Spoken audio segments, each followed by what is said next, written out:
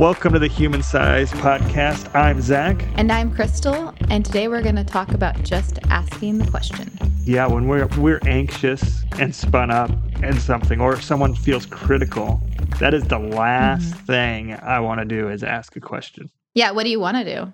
I want to defend myself, or that's most often. Sometimes I want to show them how they're wrong and attack them, but most often I'm wanting to defend myself. Yeah, you're feeling all those things. You're hearing that. You're like, I want to correct that. I want to tell you what you're missing. Yeah, I do too. I actually was listening, not intentionally, to a conversation that I wasn't privy to recently. I happened to overhear two people that were in proximity to me, and one person was giving some gentle, passive-aggressive criticism to the other person, and the other person was taking it kindly, but was immediately coming back with exactly what we both would tend to do, of like, well, this is what I saw happening. This is why I did that. And I kept thinking, as like the person not involved, I had no emotional heightenedness. So I was like at my best, I'm like, oh, just ask the question. Why does he feel that way? Why did they feel this way? It's really easy to do when you're listening to something that has nothing to do with you and you have no emotions to it. But there's always something underneath when people bring you criticism, when they bring you something that, whatever they're bringing you. And if you can stop and figure out what's behind it, I think it really helps. Yeah, totally. And I think, the trap I fall into, like I said, is to defend, when really to get them to hear what I even have to say, first I have to hear what they're trying to tell me. And that can only happen through asking the question. So intuitively, I know that. I've learned that. It's still, such a battle in that moment to just ask the question. Yeah, my boss does a pretty brilliant job of this. He has a philosophy I've found, as he's taught me some of the things that he does in leadership, that he seeks to understand first before being understood. And I was like, oh, that's why for years when I'd go into your office and vent about everything and look for answers and talk forever, which felt like I was talking forever, I would usually come out a lot lighter, because he would just let me go and go and go, and then ask me questions about, like, what do you think needs to happen there? Like, what is it that you see as the problem? Just asking questions. But he is still always good about asking what's going on before he inputs into it, which I think is pretty phenomenal. Yeah, that is phenomenal. I mean, and it requires a lot of humility to come in with that perspective. And for me, honestly, some of the most forming things in my humility is finding out after the fact how wrong I was about something. Yeah. Where I'm trying to defend, and that's not even what the person's really saying, because I've gotten spun up, so I'm not hearing them. And the beauty thing about just ask the question, like you were saying, Crystal, is curiosity is a diffuser to anxiety. So if we're really curious about what someone's trying to say, it'll actually calm us down enough to actually hear them. And so it's Right. almost like this flywheel of momentum when we just ask the question. Yeah, and I think that there is this false urgency that I don't know if it's the emotion or what happens, but I'm just thinking why it's so hard to slow down and just hear the person before you have to go in and give your side of it. And I think that there must be this like false, like, I need to make sure this is known, or like a defensive, like a protective, like something is going to be messed up, or I'm going to be identified incorrectly. And if I don't do it right now, then I lose. I don't know what it is for people, but there is like an urgency that I think keeps us from just stepping back. So like I would say, ask yourself, what's going to happen if I take the time to listen to this person? Like, what's going to happen if I don't speak right away? Is a wrong story going to be out? Like, I don't know what the answer is to that, but I know that I feel that urgency when that happens. Like, you have to get your word in. You have to tell your side of the story. You have to. But if you think about it, like, what logic is there to that? Like, when are you never going to have a time to speak again? Like, are you going to be silenced after that moment? And I'm just thinking about this in the moment, but why is it so hard just to listen? Well, and as you were saying that, for me, why it's hard is if something's really hitting on my sensitivity, I'm going into fight mode. Like, even if I'm not physically doing anything, my nervous system's going into fight mode. And when I'm in fight mode, I am hyper focused on something really small. So in this situation, it would be the conversation. And my sense of urgency goes through the roof and I get Mm-hmm. sped up big time. And so I get all those things you're describing, Crystal, when I'm feeling attacked and I go into fight mode. And what's funny is, like, as a restaurant owner, that same response during a rush of business is a good thing, right? Because I need to hyper Mm-hmm. focus and I need to be sped up. Got to get those pizzas out. But when my wife is sharing something that I need to get better at, that same response is not a positive outcome. Right. Yeah. And you use the fight, like from the fight, Yeah. flight, or freeze. And I think that's a good thing to highlight for a moment, because we're, talking about a situation where usually people will defend, but there's also when you detach and you just don't say anything, but it doesn't mean that you're not also only concerned with your story or being not curious. Like, that is kind of the same, two different sides of the same thing. Of, you may not be aggressively fighting back towards that person or defending yourself, but if you're not trying to figure out what their side of it is and being curious, it's the same result, where there's not going to be movement towards the person. It's going to be more about your side and their side. Yeah, totally. My wife, love you, Rach, is a freezer. So, like, Uh-huh. she's not going to fight back, but there's the same disengagement that happens with us fighters, where it's not hearing what is being said and just frozen in own Mm-hmm. thoughts. And so, yeah, it's the same reaction where we're not really fully hearing. And that's why you have these great divides in our honestly in our country right now. We're in America. Been It's very divided. I believe a lot of it is this: we're in these anxious states, and we're not hearing each other. We're fighting back, because actually anyone I've talked to, like, and really gotten to know, no matter their perspective, they're not crazy. There's Uh-huh. there's good reasons for it, but a lot of times I get into these fight modes where I'm like catastrophizing everything.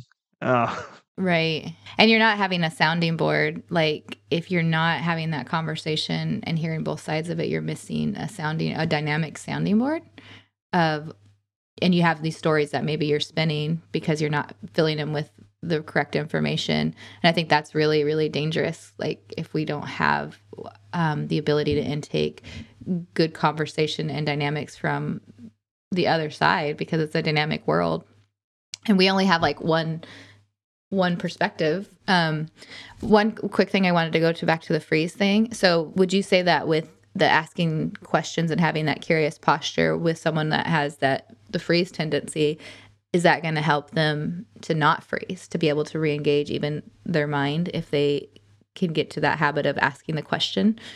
Yes, and my manager at my restaurant's also a freezer, and so she has a script written in her Mm-hmm. pocket, and so when she really Okay. gets frozen, she just reads that first question or that first statement, because she's so locked up she can't think, and so this is just to let them know, "Hey, Mm-hmm. I can't think right now. Can we talk about this in a second?" Or, "I'm overwhelmed. Just give me 1 second." A lot of times a freezer just needs a moment. Us fighters need a Yeah. moment too, but it's less recognizable because we're blasting them. That's brilliant to have like a script, like a plan for that moment. And I've heard people say that are more like the aggressive or the fighter, that they make sure to ask, like they have a rule to ask a number of questions before they speak to kind of control that tendency in themselves. So I think that's not a bad idea. Yeah, for me, so my script, when I'm feeling attacked, it might sound like I'm lying, but I don't mean it to. But my script is, I know you're not trying to attack me, so I'm giving the person the benefit of the doubt, even though I feel attacked. But I'm Mm, feeling attacked. Just give me a second, or just give me a moment. mm, I don't want to respond back. And I did this with a customer the other day after I had reacted poorly. And it yeah. really helped because he was like, "Oh, I'm hard of hearing. I wasn't trying Oh, to." so you said that to a customer? Yeah, yeah. Yeah. "Hey, I know I'm being really reactive right now. It's because I'm feeling attacked. Just give me a moment. I want to make this right." And then he said, "Oh, I'm so sorry. I'm hard of hearing."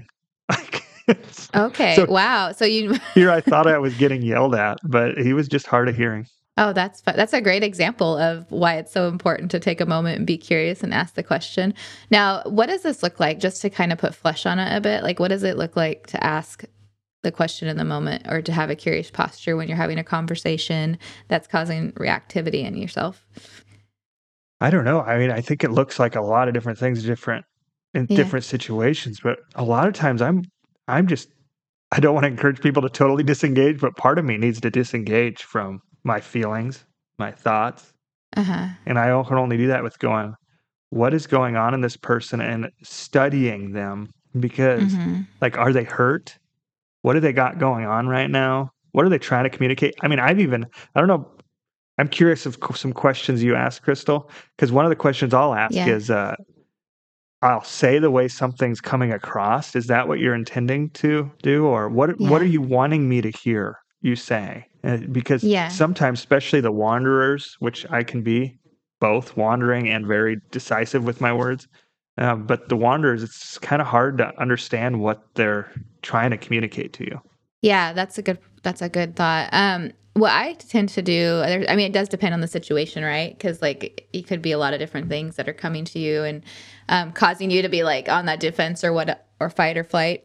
But often I'll be like, want to ask, why is this important to you? Just to Mm, find out like what's going on behind the scenes of that person's thought process. Like, why is this something that you feel so passionately about, or can you share with me a little more about how like you got to that, help me understand. Or I'll often use to like, this is what I hear you saying, like, am I understanding this correctly, like going back to that, like trying to understand um before I'm trying to be understood, because most of the time I do have missing pieces to the picture if I don't do that. And more times than I would like to acknowledge, have I reacted or went down a trail of thinking someone was saying one thing when they were actually saying something else. And they themselves, like, it's not just us, we're not the only ones dealing with the reactivity.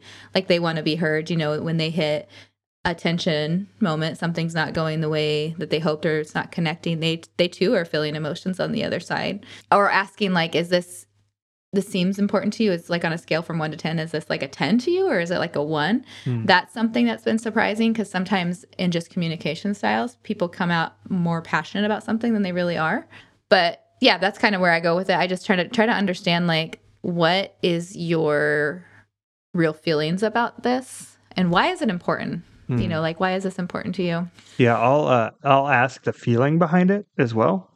So when someone's Hmm. coming across to me very angry, if I'm confused at what about that's making them angry, yeah, Hmm. I'll ask them, "You seem really angry. Is that true?" Because sometimes the more emotionally immature you are, the more anger is the primary response. I mean, and I don't mean that in any Hmm. disrespect if you're listening. Like, I get angry too, a lot. Yeah. But like anger is just there's something underneath it. So sometimes people are expressing anger and it's grief, Hmm. sadness.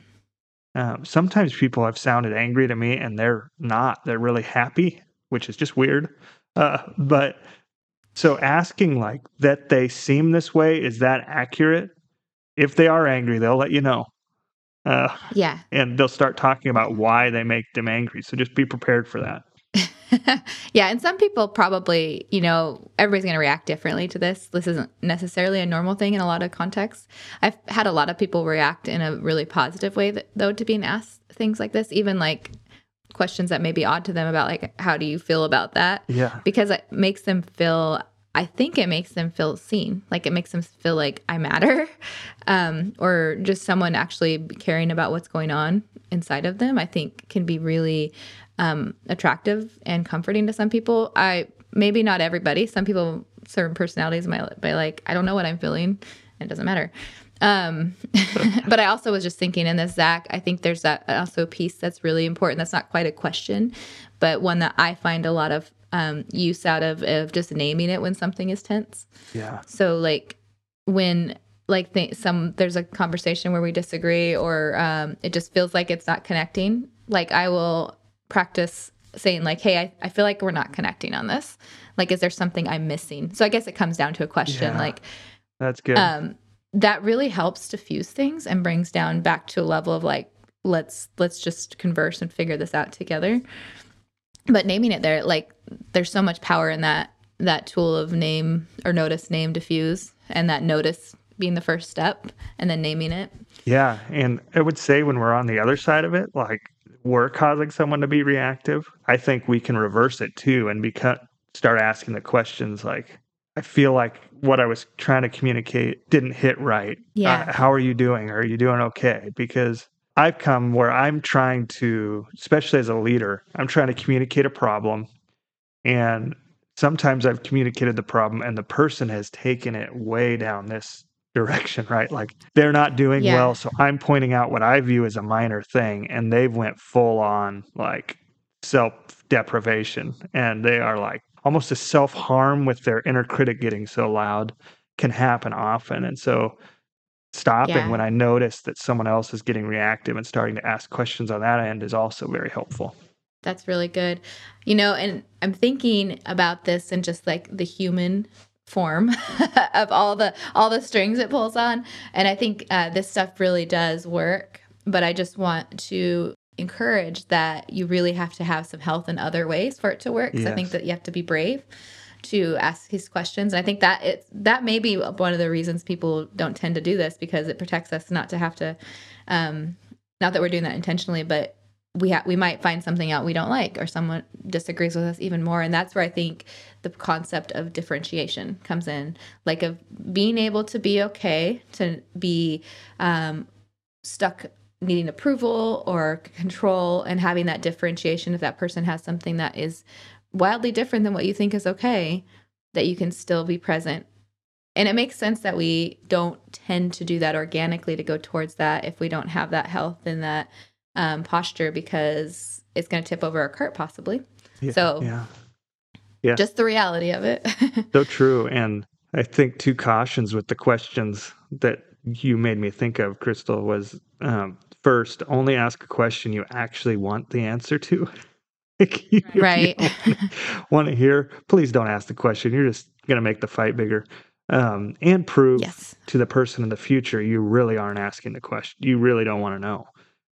And then the other side is like, these need to be curious questions. And unfortunately, I think a lot of leaders, and I fall into this trap sometimes, is I'm not asking a curious question. I'm asking a manipulative question.